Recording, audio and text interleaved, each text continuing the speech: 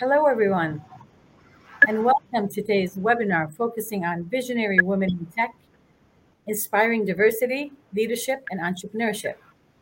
Please note a recorded version of this webinar will be available to all registered attendees, and you will receive communications from the Qatar Financial Center, QFC, with a link to access the pre-recorded event. This webinar will feature a panel discussion and a Q&A segment. We invite attendees to post their questions in the Questions tab on the bottom right side of the Livestorm portal. Let us begin without further ado. I'm Maysoon Rajab Zayed, the advisor to the president of the University of Doha for Science and Technology, Qatar's first national applied university, offering applied bachelor's, master's, and looking towards offering PhD degrees, in addition to certificates and diplomas and over 50 academic programs.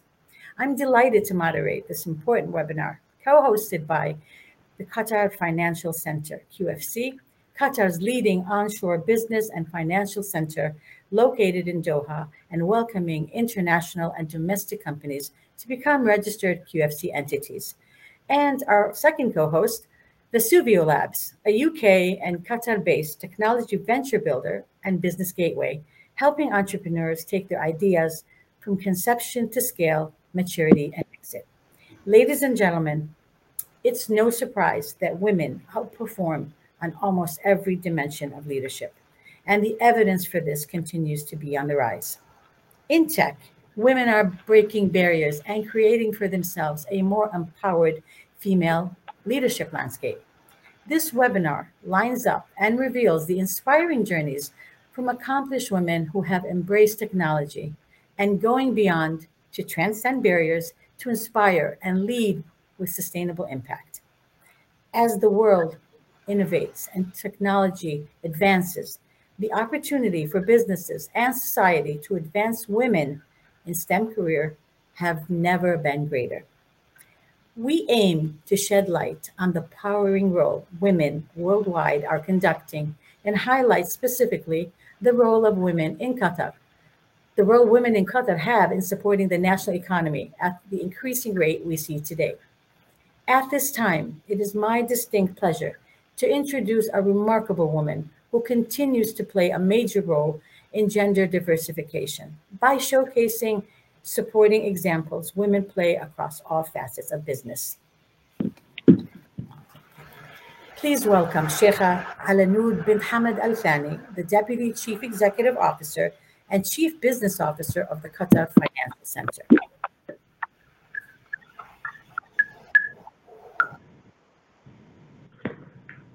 Good afternoon, ladies and gentlemen. It's an honor to be a part of this crucial discussion on the pioneering role of women in tech. Today, you will hear from inspiring female role models who have scaled great obstacles and continue to break the glass ceiling in their respective industries to pave a way for more women in STEM roles, science, technology, and engineering and mathematics. We have come a long way. Yet, there is also a great room for improvements. Women currently make up only 28% of the workforce in STEM, a glaring gender gap that widens even more when we look at some of the fastest growing and highest paid jobs of the future, like computer science and engineering. What the statistics reveal is that we are still missing the mark, and most importantly, more must be done to invest in female education and to break down stereotypes that stand in the way of girls pushing their dreams. Female led entrepreneurship and innovation is crucial to economic development. A study by McKinsey Global Institute found that advancing women's equality could add 12 trillion US dollars to the global economy by 2025, an impact that is roughly equivalent to the size of the combined Chinese and US economies today. This becomes an ever more important endeavor against the backdrop of COVID 19 and the setbacks to equality, economic advancement, and access to education that have disproportionately affected women worldwide in recent years. To shape an equal future, we must uphold women's rights and leverage the true potential of women's leadership. It starts by recognizing the unique contributions we can tap into when we level the playing field. generating creative solutions for the future, resourcefulness, and new ways of thinking, and bringing about sustainable development for all. I have personally witnessed and become part of a changing dynamic within our society. Qatar has long stood at the forefront of women's empowerment across all industries, starting from the early years in the classroom to higher education opportunities. In the tech sphere, we see a growing ecosystem of year round programs that encourage female participation, whether it comes to ideating and building their own startups, finding business funding, or collaborating with others who share in their passion to advance the STEM field and their careers along the way. Many women trailblazers came before us and unlocked opportunities for women in the STEM fields. Margaret Hamilton, who was at the controls when a man walked on the moon. Katherine Johnson, a black woman in the United States in the 1950s, joined NASA where she took part in the American space adventure between 1953 and 1969, and Robert Williams, who designed the first graphic adventure game. And there are so many more examples from our region as well. Young women today should see themselves in these roles and choose role models that inspire them to take advantage of professional opportunities that can unlock their new horizons. We are also fortunate to live in a country with strong leadership figures, from Her Highness Sheikha Moza bin Nasser to Her Excellency Sheikha Hind, whose role at the helm of educational development in the country has long inspired our growth as a community. Today, Qatar is host also to numerous initiatives that place women in the center of tech innovation. Just a few months ago, Injaz Qatar and Microsoft launched the Women Technopreneurs Project to empower women to partake in the AI industry, which is expected to bring about 58 million new jobs globally in this year alone. Internationally, we are represented by Qatari IT leaders whose participation in the Women in Tech meet in Stockholm helped put us on the map, emphasizing the crucial role women play as leaders in homegrown digital entrepreneurship. Our country has also launched several projects that actively promote women's participation in the economy through their own business ventures. Since its establishment in the year 2000, the Qatari Businesswomen Association has worked to push the economic wheel towards the strategic growth projects by Qatar National Vision 2030. And as part of the Qatar Financial Center, I am proud that, along with many institutions in Qatar, we stand at the forefront of women's empowerment and leadership, thereby inspiring their ability to achieve excellence in diverse fields and create meaningful, sustainable change. I am also fortunate to count many incredible female professionals among my colleagues at the QFC. About 37% of the Qatar Financial Center Authority's workforce is female. Approximately 80% of our female QFC colleagues are highly skilled experts in their respective fields, with university or postgraduate degrees, working to make a tangible impact on Qatar's financial sector. The QFC continues to play a major role in gender diversification, with a consciousness approach to eliminating gender bias from hiring processes, creating equal opportunity in the workplace, and laying out a fair path to reach leadership positions. Our dedicated Employment Standards Office has been set up with the primary goal of ensuring healthy and productive employment standards based on international best practice. Creating a respective and gender balanced workplace is essential to attract further foreign direct investment to Qatar and bolster our position as an ideal place to work and to do business for international companies. We know that without female participation, progress would stagnate. Yet, as women in Qatar, our journey is supported by our wise leadership. We have the power to create our own opportunities and be equal partners in shaping the future. I thank you for being part of today's important discussion, and I hope that you continue to push the boundaries and discover your true potential as female leaders in science, technology, finance, engineering, math, and the list goes on, or any other professional challenge that you set your eyes on. We all carry a great social responsibility to our present and future generations to serve as role models for those who will one day walk in the path we forged today. Thank you for being here today and I hope you have a wonderful day ahead and benefit from the fruitful discussions that will proceed.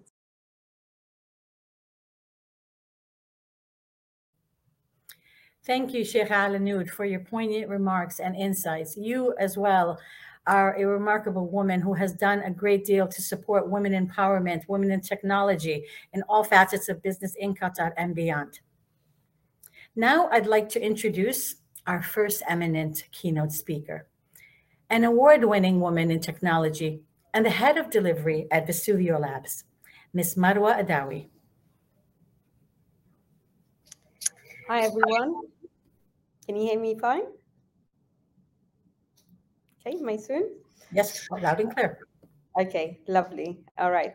Hi, everyone. Thank you, Maysoon, Pedro, and QFC for organizing this webinar in conjunction with Vesuvio Labs. I'm absolutely delighted to be part of the panel with all those incredible women. Thank you, Sheikh Al-Anoud, for raising superb awareness on the work that women have done, are doing, and continue to do.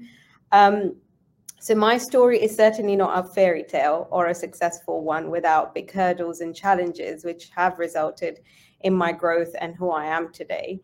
I would like to start with a short quote that my father said to me at a tender age of 16, when I was young and unable to make a decision on a career choice. He said to me, "Technology is the future. You have an opportunity to go and study abroad. You might as well study computer science." That was my kickstart into tech, backed by my father and mother, who both immensely encouraged me to take this path. What a result. I came from an Egyptian Pakistani background, spent my childhood and teenage years in Pakistan, and then decided to go to university in Egypt. Stepping into a computer science degree in Egypt did not reveal gender disparity in the sector as such, since the ratios were around 60-40. The real gender disparity surfaced when I moved to the UK in 2004, after getting married and continuing with my education as a software engineer.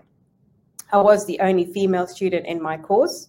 By 2006, when I graduated with a first-class honors degree, I had also juggled being a mum to my then one-year-old daughter and holding a part-time job. So by age 22, I was ready to embark on my tech journey and started my first job as a junior application developer.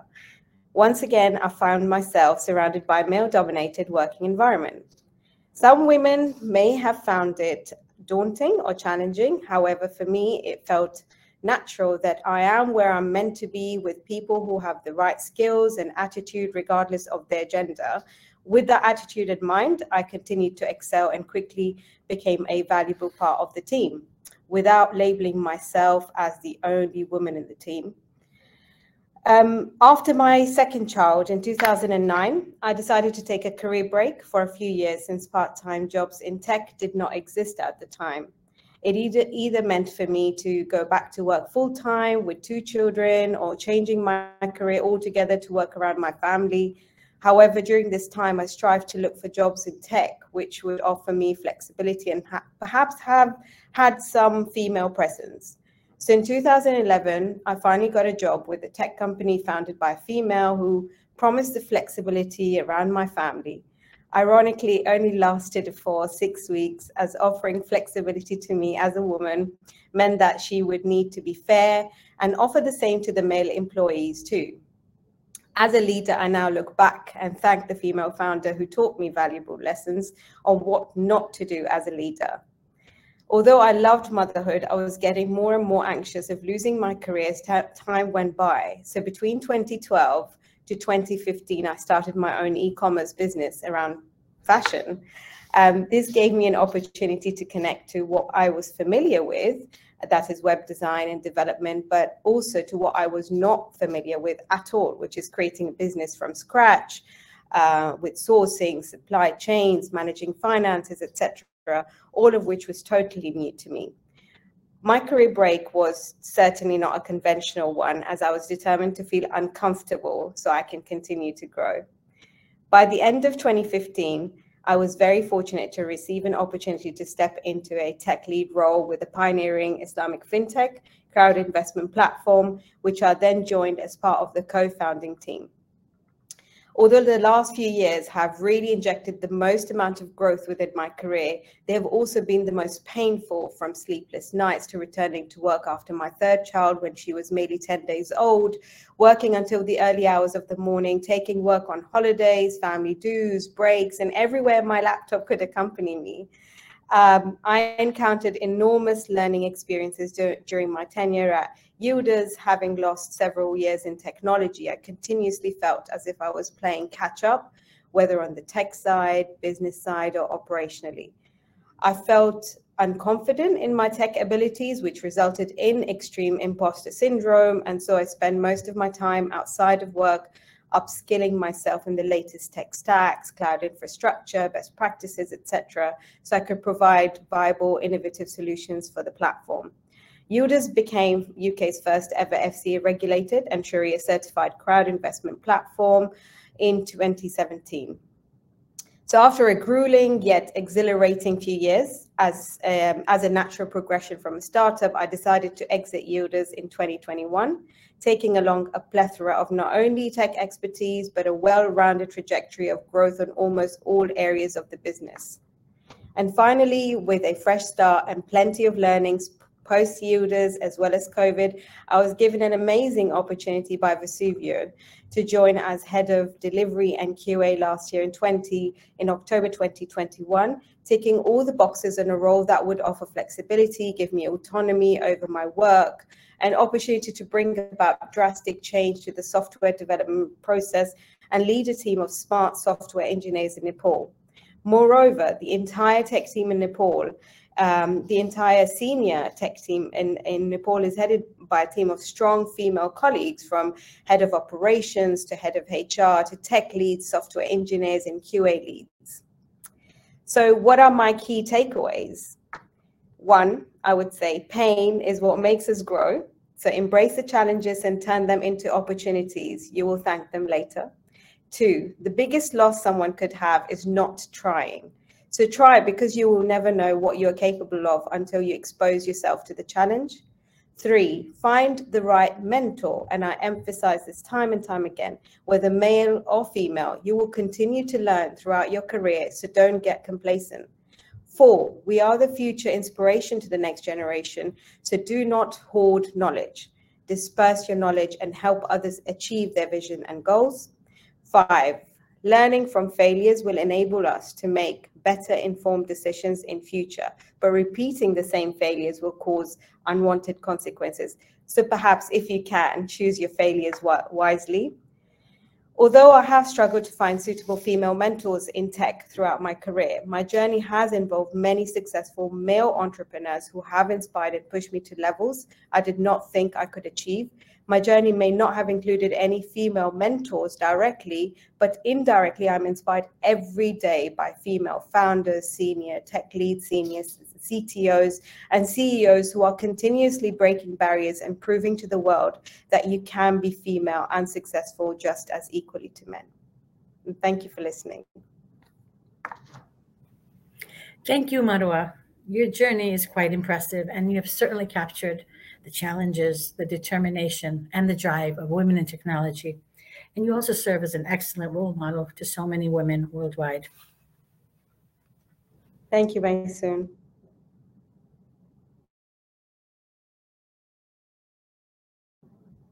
Maysoon, you're on mute, I think.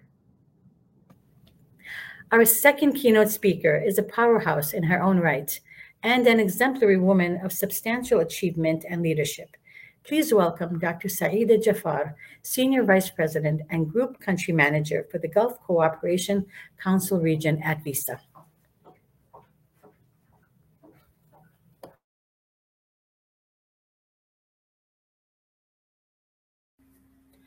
Hello, everyone. It is a pleasure and an honor to be here today. My name is Dr. Saeeda Jafar, and I am the GM in the GCC for Visa, the world's largest payment technology company.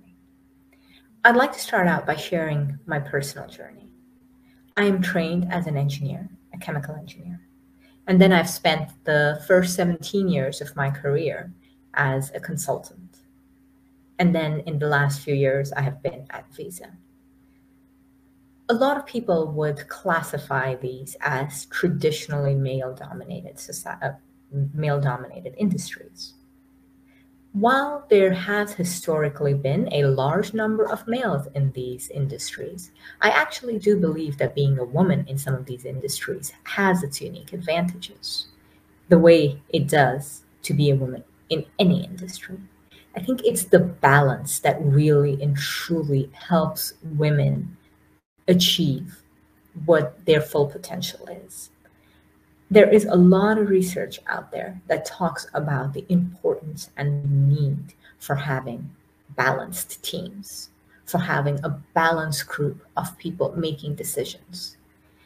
Today, if we look ahead, the problems and the challenges that we solve as business people are not as simple and linear as they used to be many, many years ago. They are very complex and ever evolving. And as a result of that, we need teams and we need groups of people that bring together different vantages and different viewpoints and put them together and enable us to have a very, very inclusive problem solving approach. You can't do that if you have a group of people that thinks in one way. And this is where diversity and inclusion becomes incredibly important. And this is where it becomes even more important to have a different thought of mind. A lot of women that I have met over my years are very intuitive, tend to ask a lot of questions, look at things in a very different way, are able to get to the root of problems and challenges in a different way than perhaps some of them, the other counterparts. I think all of these are skills. All of these are unique abilities that should be harnessed and should be brought to the forefront. Women should always remember it is always tricky for both men and women to be at the forefront, to be a leader. And that when that happens, one should not lose confidence. One should not lose faith in oneself, but believe in oneself, be their biggest cheerleader, and go forward. The other thing that has helped tremendously is to surround oneself with a group of people or a group of trusted advisors that can help guide and coach and mentor along the way. I have a group of trusted colleagues, trusted friends who I often turn to for advice. Sometimes these are my peers. Sometimes these are people I have worked for. Sometimes these are people who worked for me. And they, again, all provide very, very different and very unique points of view. And it is about bringing that group of advisors together. And at different points in our careers, different types of advisors might be needed. Young, perhaps we could do more with a mentor. When we're a bit older, perhaps we could do and gain a lot more by mentoring others. So it is about making sure you surround yourself with this group of trusted advisors that can help you and be your sounding board as you go forward. And then the last thing, a very, very important thing is, even though you may know yourself and you may surround yourself with people who can help you make better decisions, we have to be in places where we believe our talents are best utilized. It is very, very important to work for organizations that are reflective of our values, whatever they may be. Personally, for me, I love the fact that I work at an organization that is so focused on diversity and inclusion, an organization that has focused on equal pay pledge many, many years ago, an organization that has a return to program for women who might have taken some time off due to family reasons, an organization that is spearheading something called the She's Next initiative, which is a grant to help women start entrepreneurship, to become entrepreneurs and start entrepreneurial businesses. So it's very, very, very important to work in a place where you feel inspired and where you feel you genuinely belong, and a place that reflects your values. If I take a moment and I just put some things together, some food for thought that I'd like to leave with you. We genuinely believe that economies that include everyone everywhere uplift everyone. everywhere. And this is important. Economies that include everyone, everywhere, uplift everyone, everywhere. We live in a world where talent is scarce, and talent in any shape and form should be nurtured, should be taken and developed. And only by doing that can we reach our full potential, and we hope to address some of the challenging questions that come ahead of us. While a lot has happened, we still have a long way to go and a lot to do before we achieve what we would like to in this space. So I ask myself, and today I'm also challenging you to ask yourself the same question. What can I do to help? And what's more, let's get out there and take action so that we truly are all in this together. Thank you for your time.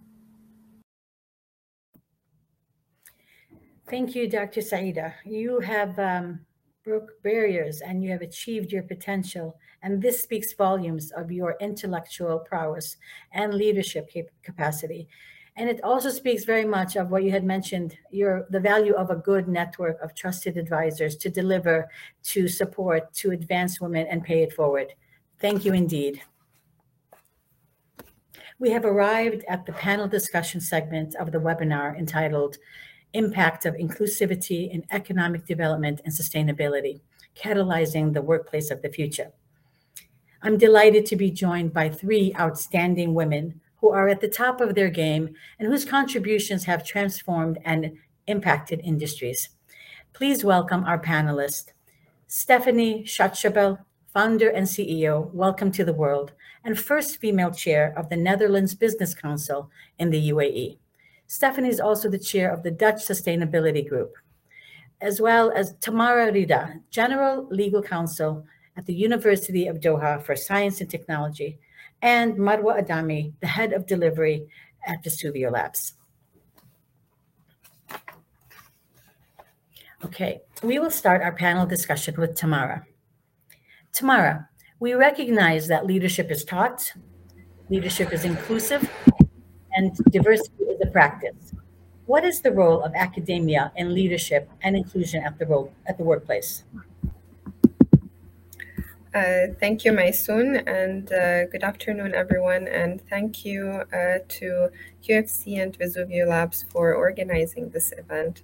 I am delighted to be on this panel alongside very accomplished leaders, female leaders. So regarding your question, so when the time babies are born, parents are told to model behavior. And that behavior and skills are mostly acquired from conditioning that happens through interaction with the surrounding environment. So you would have a stimulus and then a reaction to that stimulus. And young children, they do this through observation and reaction and application, as opposed to being told what to do. So I would actually add to the question that indeed these abilities that you mentioned are taught, though they are best taught through practice. So the role of schools and higher education institutions, including colleges and universities, in my opinion, is paramount in creating an environment where students can practice acquiring leadership and inclusion skills. So for example, here at UDST, we have a very vibrant student life, where students are given the opportunity to join clubs, participate in student governance, partake in sport and wellness activities, provide peer tutoring, peer counseling, and engage in student employment. All these activities offer stimuli, and participation in them helps the students in acquiring leadership skills, teaches how to work in a team and how to manage people and organize events. And activities. And I'm very happy to say that the majority of our student leads, so those leading our student clubs, as well as the student council president and vice president, are female students. The majority of those coming forward to volunteer and participate in extracurricular activities are also females. So this is generally speaking. More specifically, I believe that when teaching about inclusion and diversification in the workplace, in teams, in politics, other issues, it's important to look at the full cycle and not only at the number of females hired, but also to pay attention to the retention of the females, their promotion, and their inclusion in succession planning. I believe that educational institutions also play an important, they can serve as forums for creating that buy-in from males as well from an early age. So we often hear that women should not be shy, that they should encourage and push each other forward, that they should do this and that to be heard more or to become more successful. But I feel that males also play an important role too. And that needs to also be conditioned from an early stage. So statistics regarding low female representation or participation, they will not increase if in places where you have male majority, these men don't look around and say, hold on, where are the women? What are they saying? And also, when they start valuing input based the input provided based on quality without regard to gender. Thank you very much for that. I do believe that leadership and academic institutions go hand in hand because it's one of the most important spots that a person engages in. This starts at home, within the community, and eventually in higher education. And it's definitely wonderful to note the work that UDST is doing to promote women in technology, women in entrepreneurship, and fostering the entire environment for women and men in general to be equal and play a role in enhancing and reaching their full potential. So well done. Next, we are interested in gaining the perspective of Stephanie Schatzbel. Stephanie, you're a thought leader in tech, often part of global summits tackling innovation. What do you think will be the biggest challenges businesses will be facing in the next decade? And can you speak to us about any trends that you have your eye on? Thank you very much, Maysoon, and thank you, Qatar Financial Center and Vesuvio Labs for organizing this important panel discussion. I'm so proud and I'm so honored to be part of these inspirational women that we hear talking here today.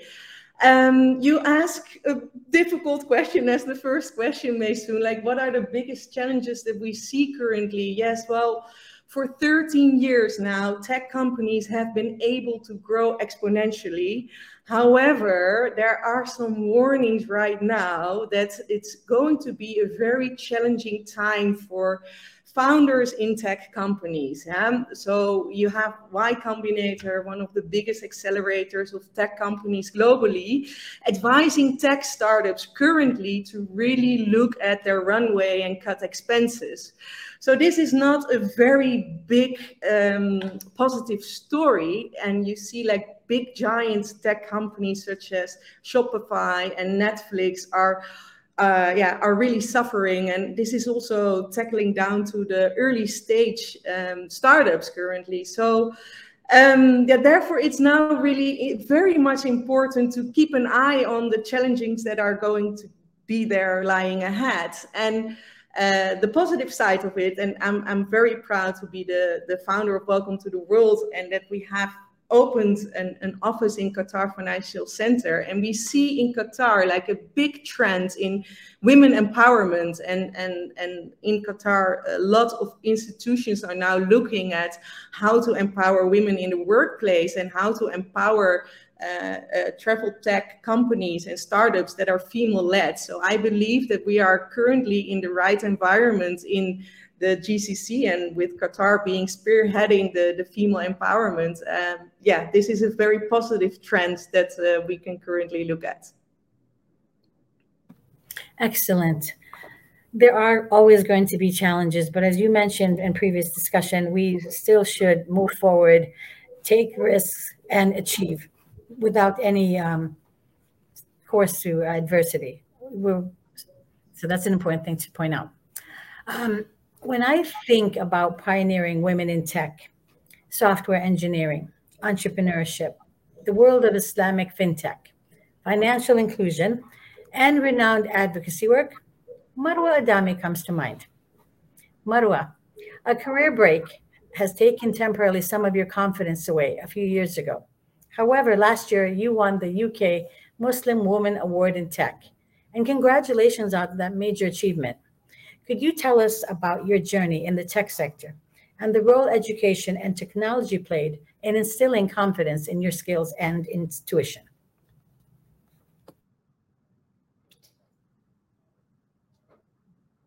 Thanks, Maysoon. Right.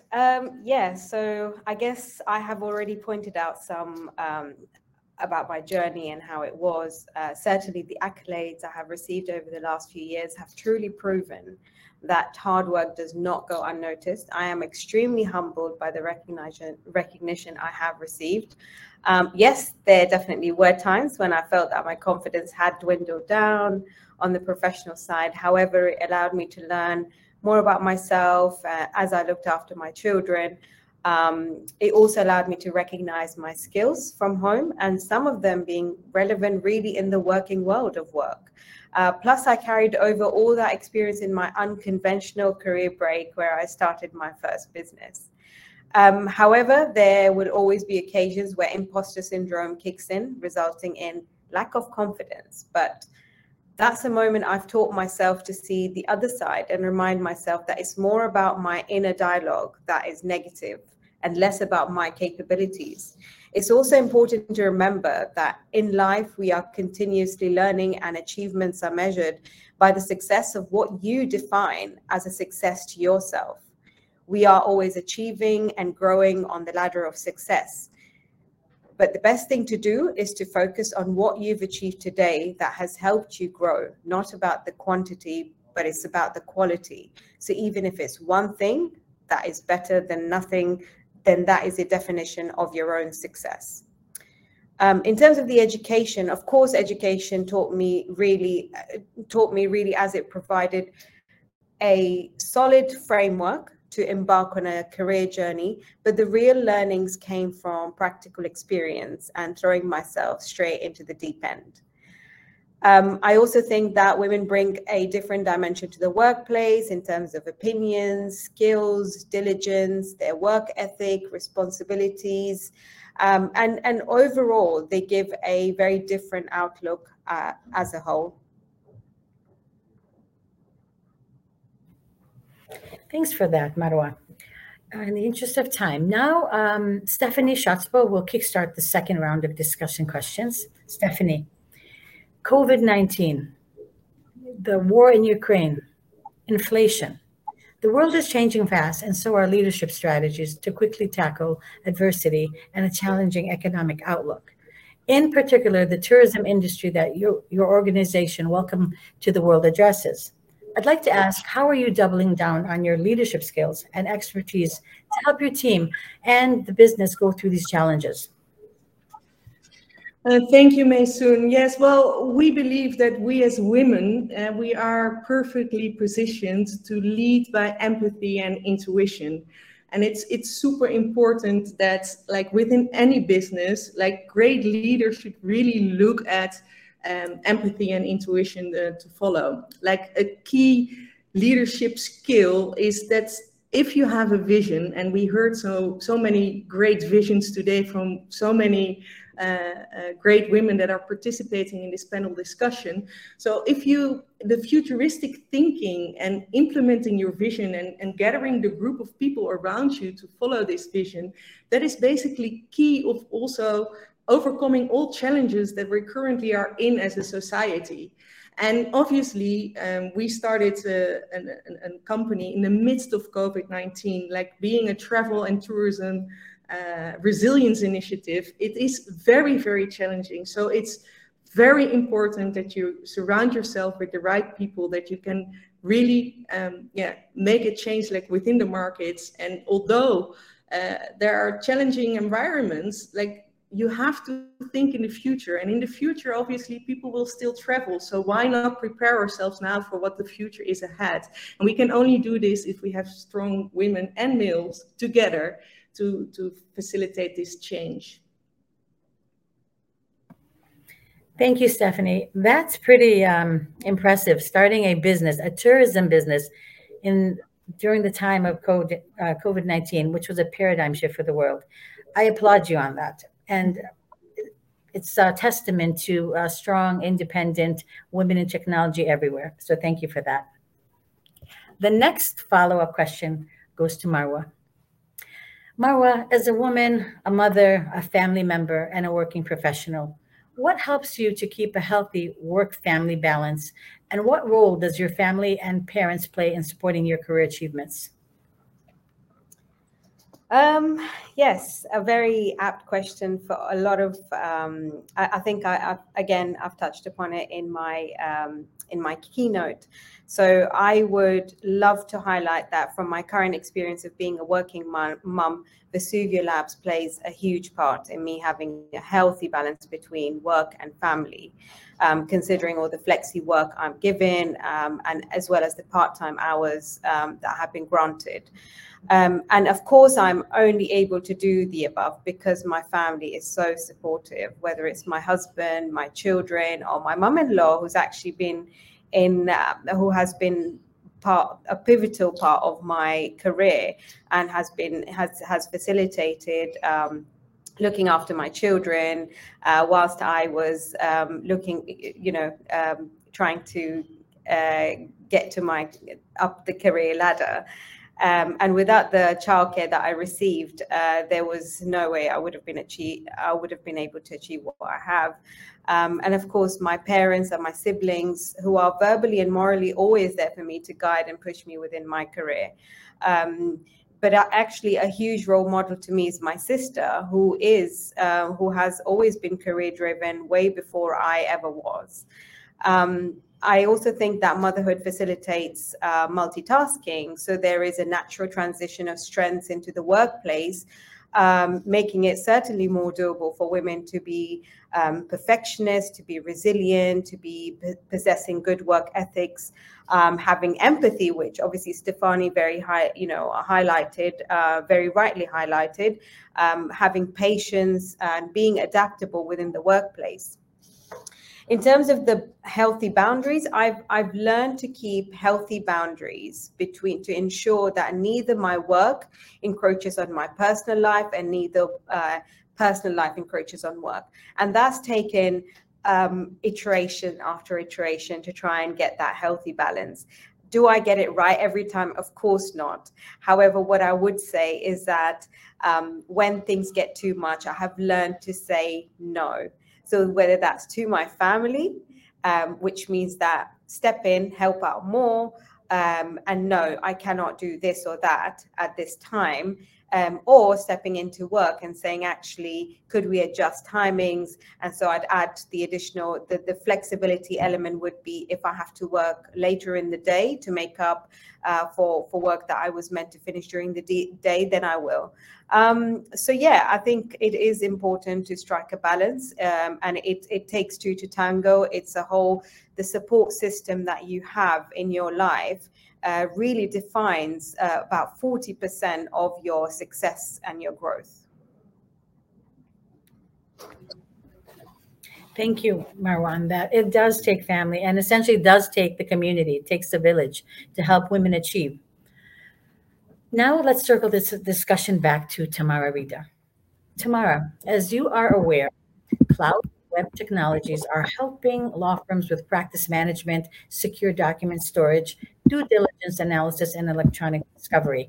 How are these advances impacting positively the legal profession and helping to attract, in particular, more women to the legal profession? Thank you, Maysoon.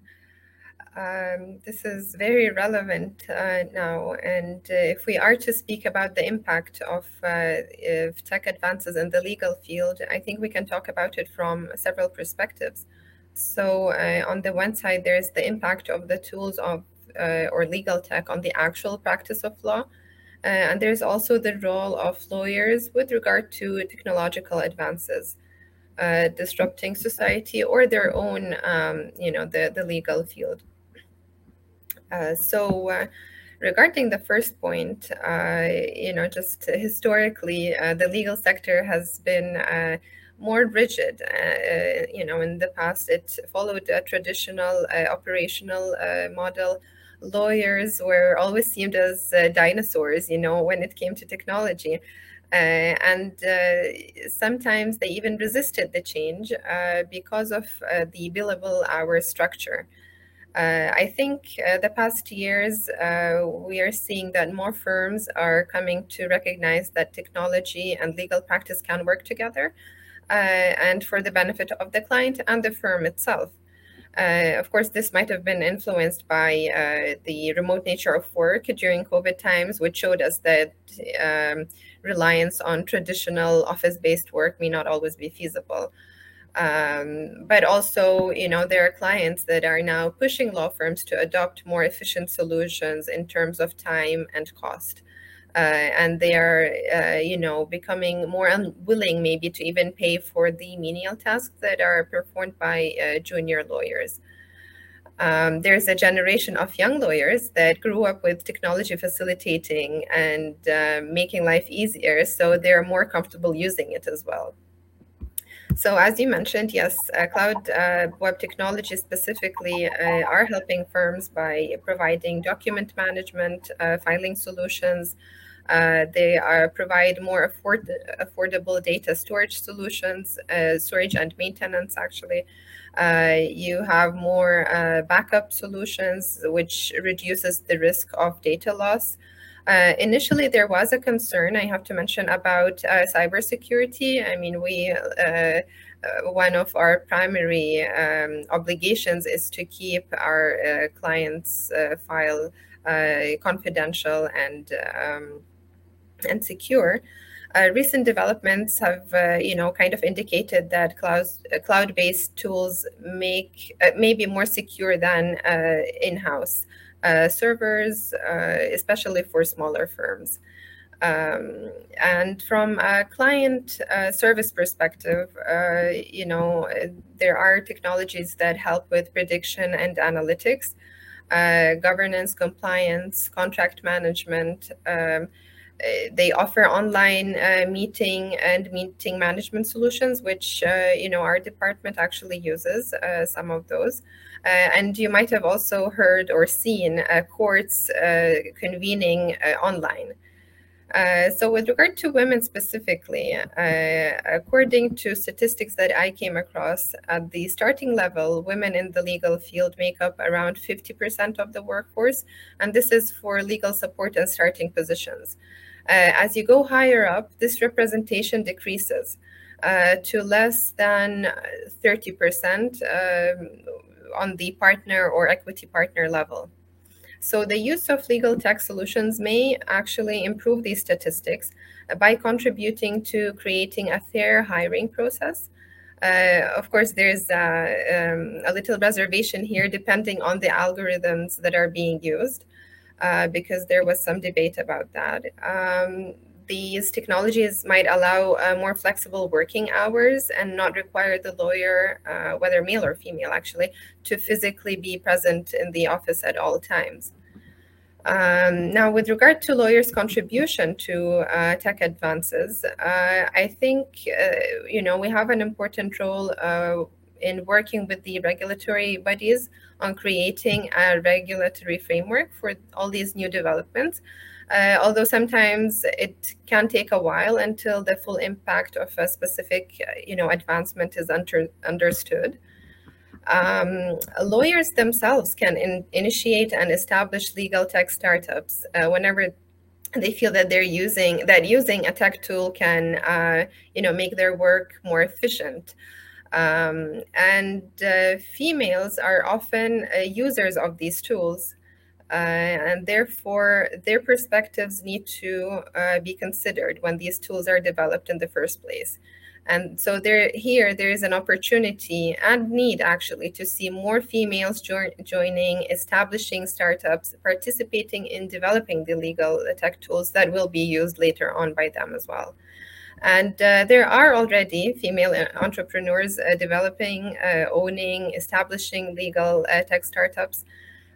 Sometimes they are making, as much contribution as their male counterparts, although these contributions might not always be recognized or visible, as some researchers have put it. So, for example, only about 2% of global funds from VCs go to female-led businesses.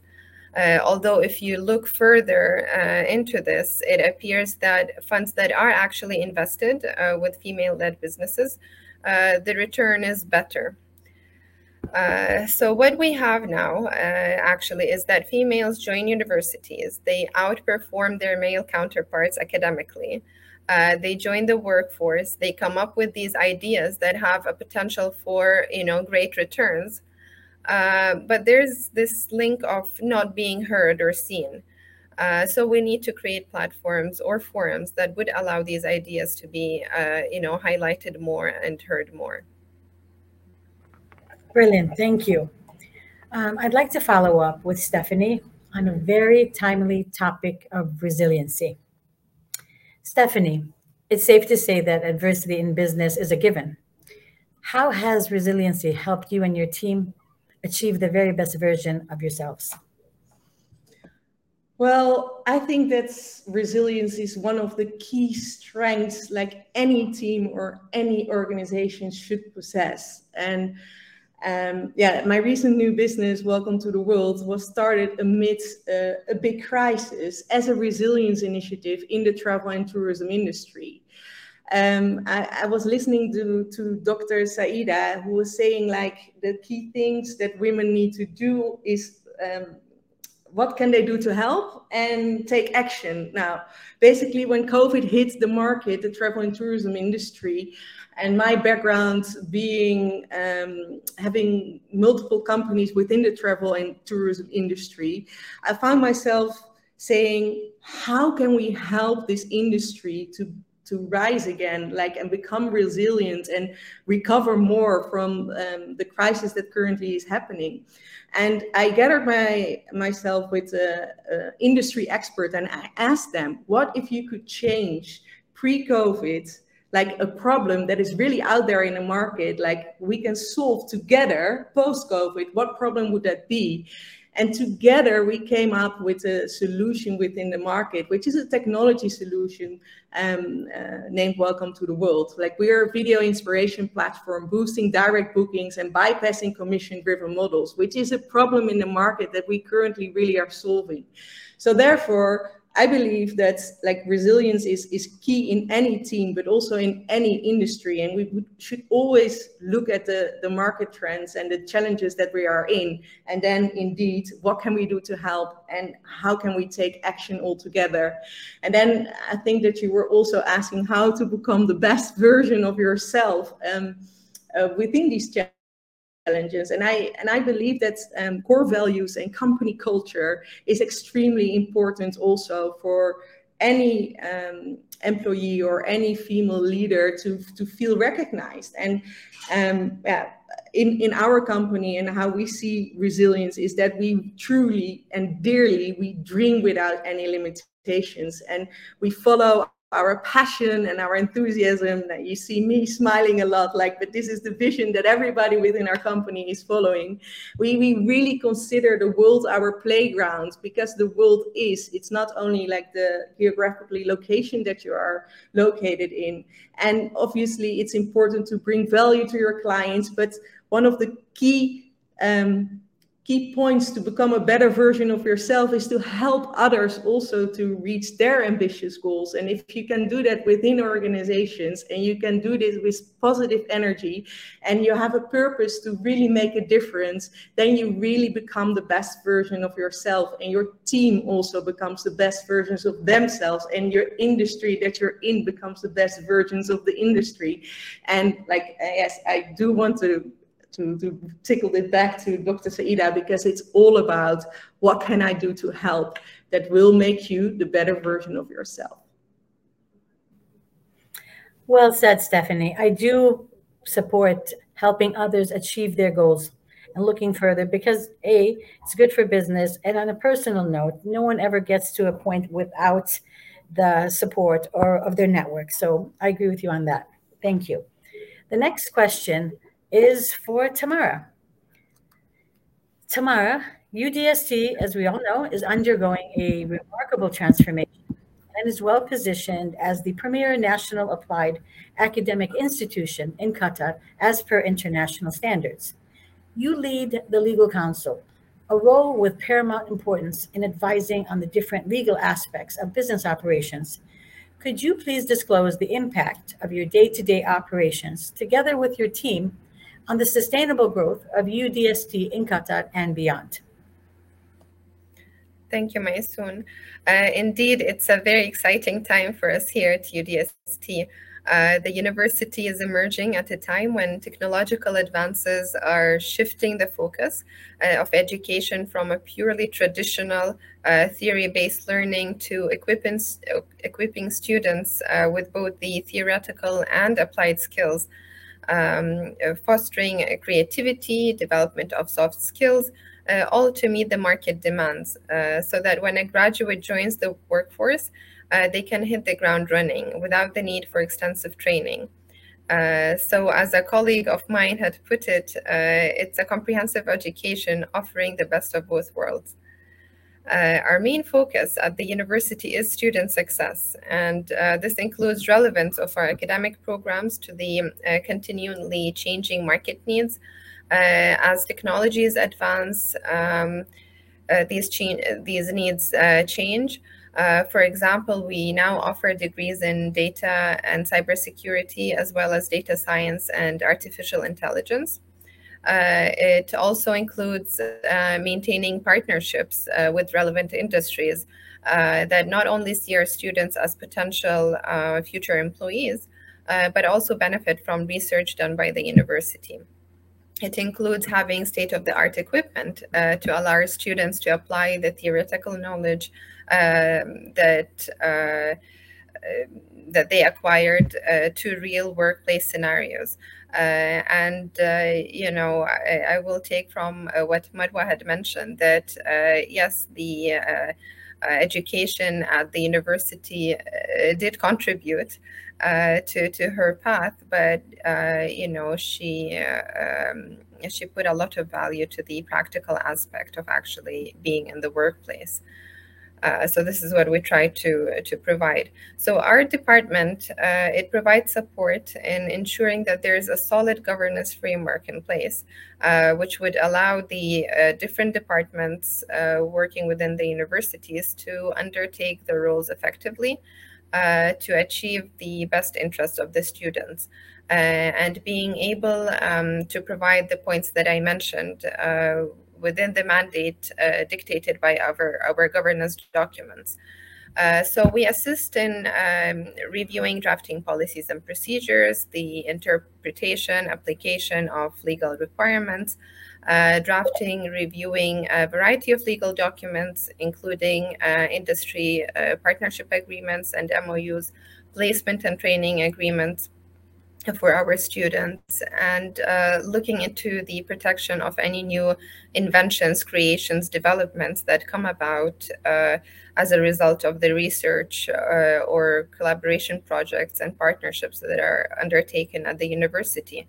And the fun part about doing law is that every day you're faced with a new case, a new question, and a new challenge, and you continue learning and growing your knowledge. Excellent. Well said. Thank you, Tamara. At this time, Marwa Adami will close out our panel discussion and take the final question, focusing on the value of empathy, but more specifically in the development of leadership skills. Marwa, we know empathy is the ability to imagine, understand, and embrace the vulnerability of others. What are your thoughts on the role of empathy in all aspects of business, considering boundaries and such? Wow, what a strong word. empathy is. So I feel like empathy has really become more widespread in the last decade, and more so during COVID. I feel that there has been far more recognition in recent years that there is a strong correlation between empathy and a happy, successful, mentally balanced workplace.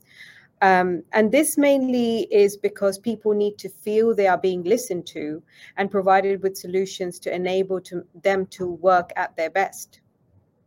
Empathy in the workplace is very different in the workplace is very different to the outside world.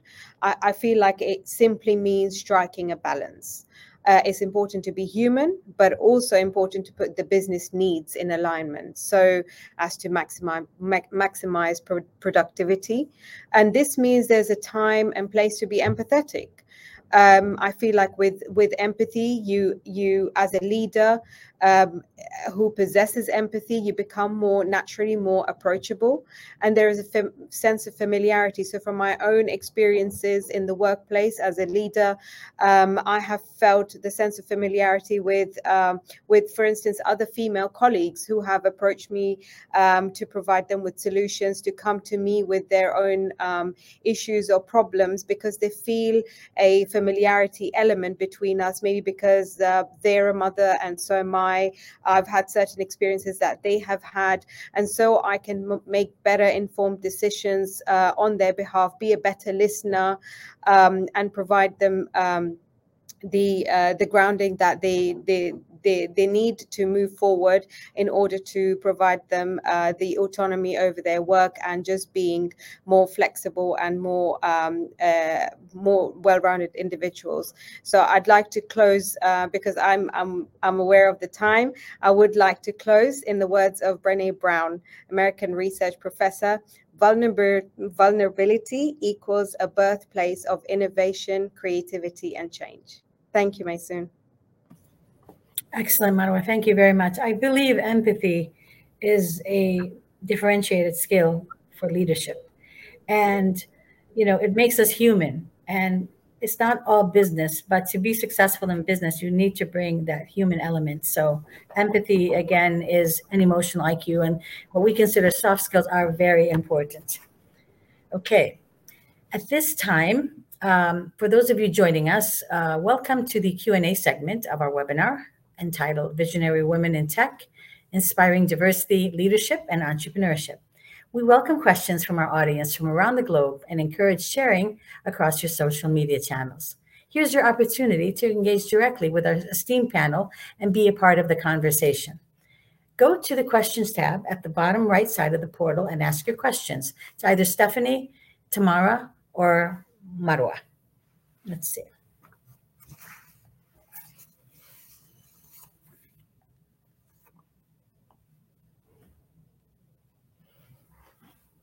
Okay. Well, we'll have bonus round questions for our panel that we thought our audience would like to hear. Let's start with Stephanie. Stephanie, you are an entrepreneur, starting multiple ventures both in your own country and abroad. What advice would you give to young women leaders to establish their own businesses for the first time, fearless of failing? Oh, wow. Yeah, Maysoon, you're already actually giving the answer, like fearless of mistakes. I strongly believe, and I would advise all female leaders or young female leaders, dare to dream big.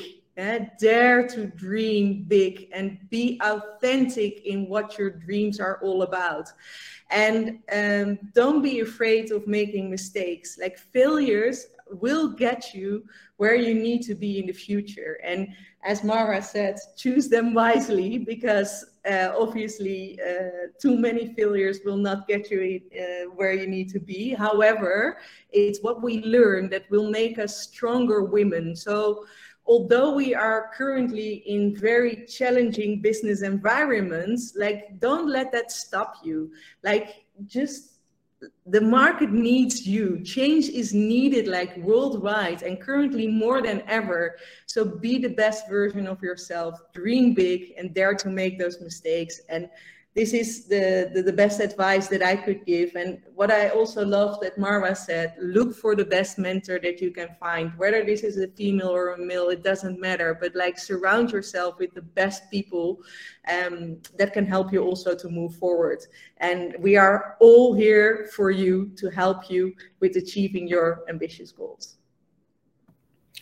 Thank you, Stephanie. Words to live by.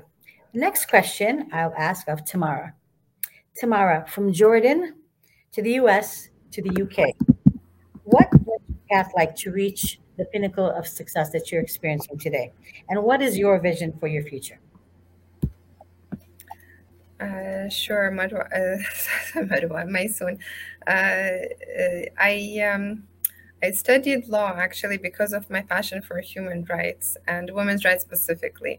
I remember during one of our classes at the university, the professor kind of digressed and asked us about who supports women's rights and women's equality.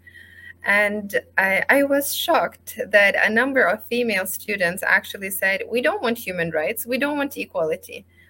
And it made me realize how, some of the achievements that were made by females in the past were taken for granted.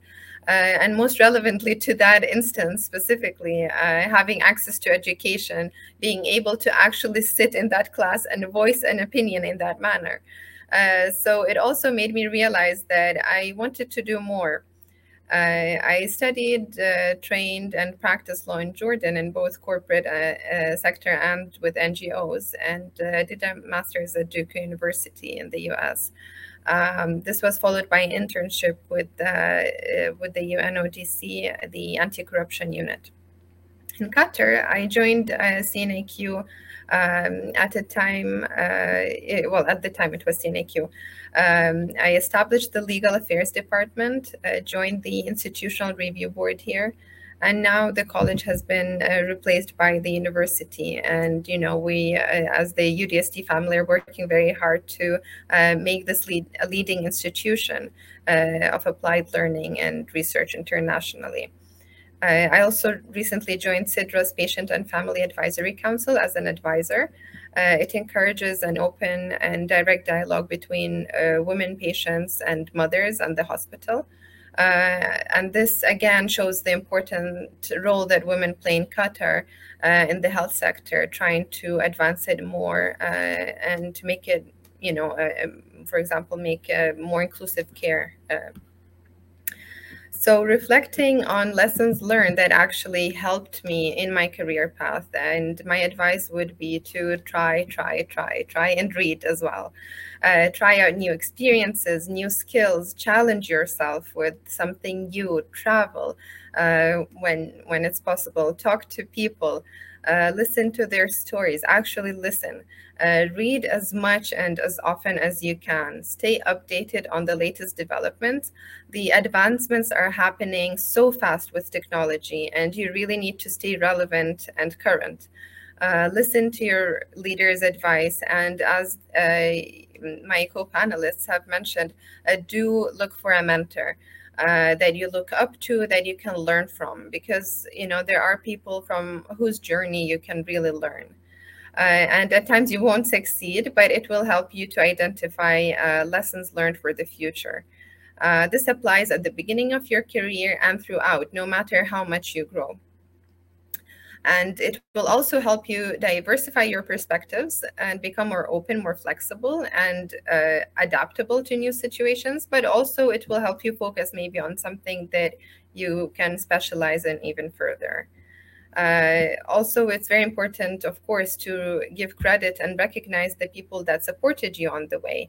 And I feel I was very fortunate throughout my career to have the support of leaders and managers that valued me for the input that I was providing without regard to me being a female.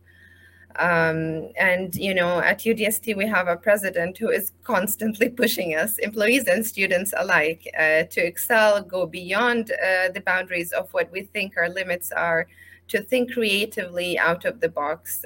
He's very passionate about creating opportunities for women, and actually about women creating opportunities for themselves, leading initiatives and projects. And again, like circling back to our earlier discussion, this emphasizes the importance of having a management that believes in inclusion, that respects your effort, values your input based on the quality rather than the gender or age or whoever delivers it. So for the future, I think the trend now is more towards narrower specializations, and I feel broad qualifications are no longer really enough. And maybe I also see a need for intersectional specializations, just like law and tech, for example, or business, engineering, health, and technology. We're moving towards, AI applications in all of these fields. And this can be achieved in part through micro-credentials, which, by the way, we hope to offer in the future. And generally speaking, I think there will likely be focus on AI applications also in the field of environmental sustainability, maybe access to water, and given the recent outbreaks, probably the healthcare sector as well.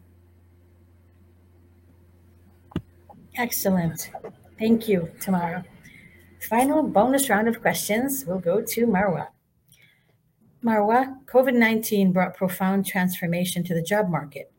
What is your view on the new opportunities for women in the MENA region and mobilization of younger women generations to upskill them in tech as a productivity and confidence breakthrough? Yes, COVID-19 and all of its changes and adaptability.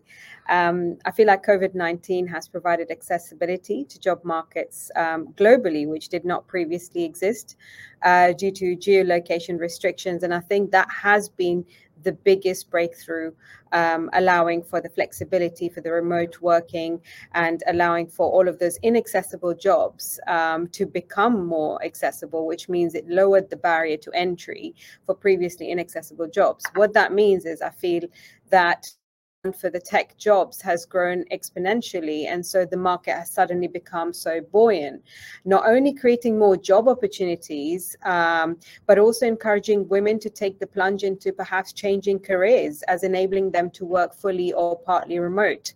And I think the recognition that tech jobs offer flexibility and the idea that you could work around to suit your family has drastically helped in terms of more and more women recognizing the importance of perhaps changing careers or taking up more jobs in that sector.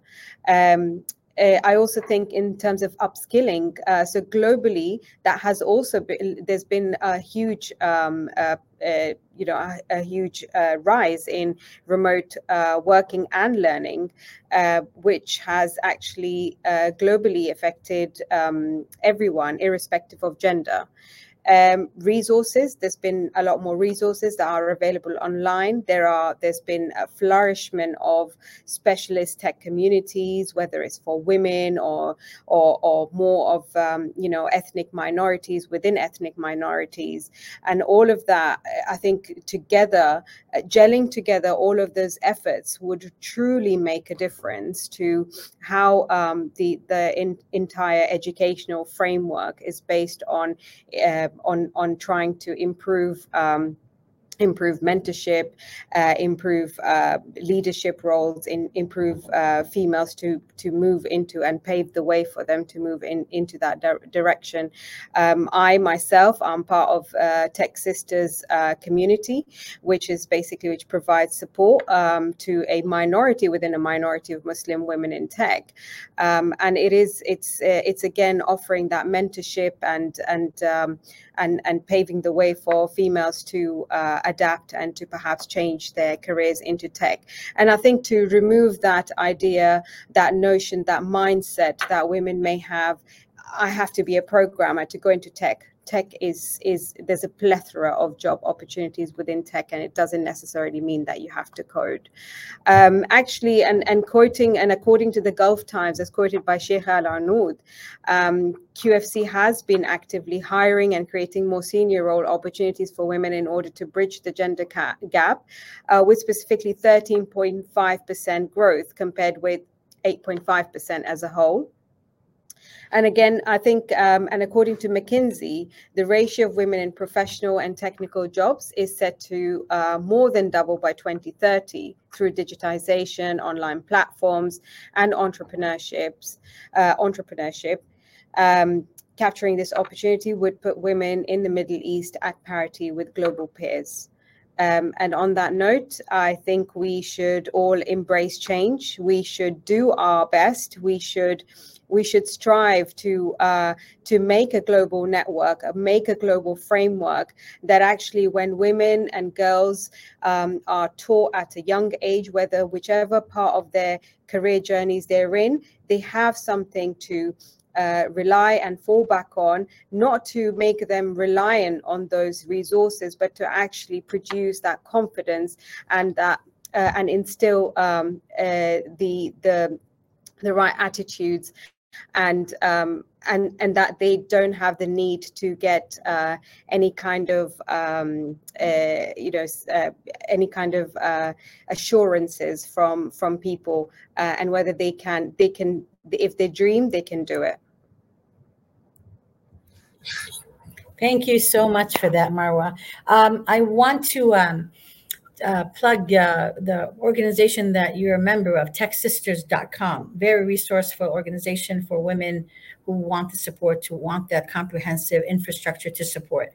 So that's TechSisters.com. And we will have that on the recording. Thank you so much. So we have a question from the audience directed at Tamara. Tamara, the question is, how has emotional intelligence played a role in your professional life as a leader and female? Do you feel that women have an advantage over men in emotional IQ and can make them successful leaders with this quality? Thank you for the question. It's an interesting question, and I would actually not like to generalize and say that all women have higher emotional IQs than men, because then we would be, again, going back to this generalization.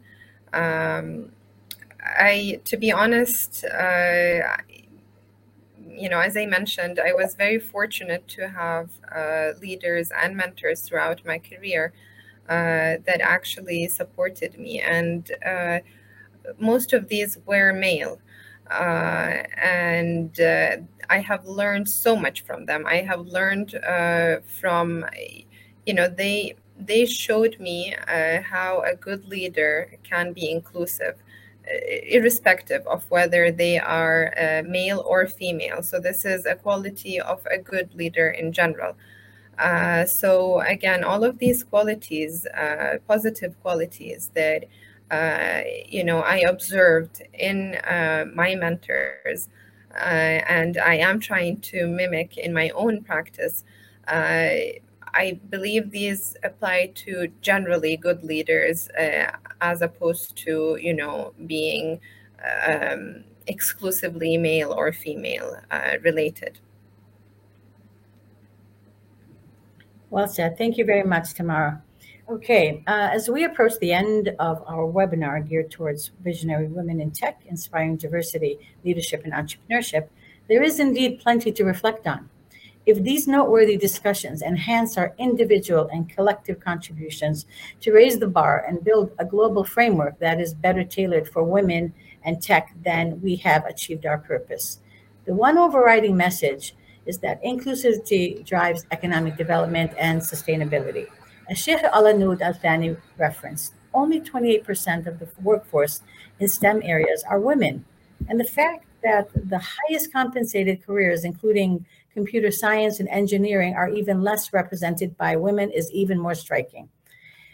According to McKinsey report, advancing women's equality opportunities, as Sheikh had mentioned, would have an impact, the collective GDPs of the US and China combined to over $12 trillion by 2025. Therefore, it's imperative to continue to work towards not only meeting, but surpassing the global challenges of advancing women's equality opportunities across leadership roles within the tech space. Marwa Adawi raised an important point and recognized that women bring a different dimension to the workplace in terms of opinions, skills, diligence, work ethic, and responsibility. Marwa is a clear example of why it's essential to better our efforts, starting at the community level, and recognize the need for women to be educated widely in taking up STEM subjects to lower the barriers to previously inaccessible jobs. I am very much involved in the entrepreneurship and tech ecosystem in Qatar and beyond.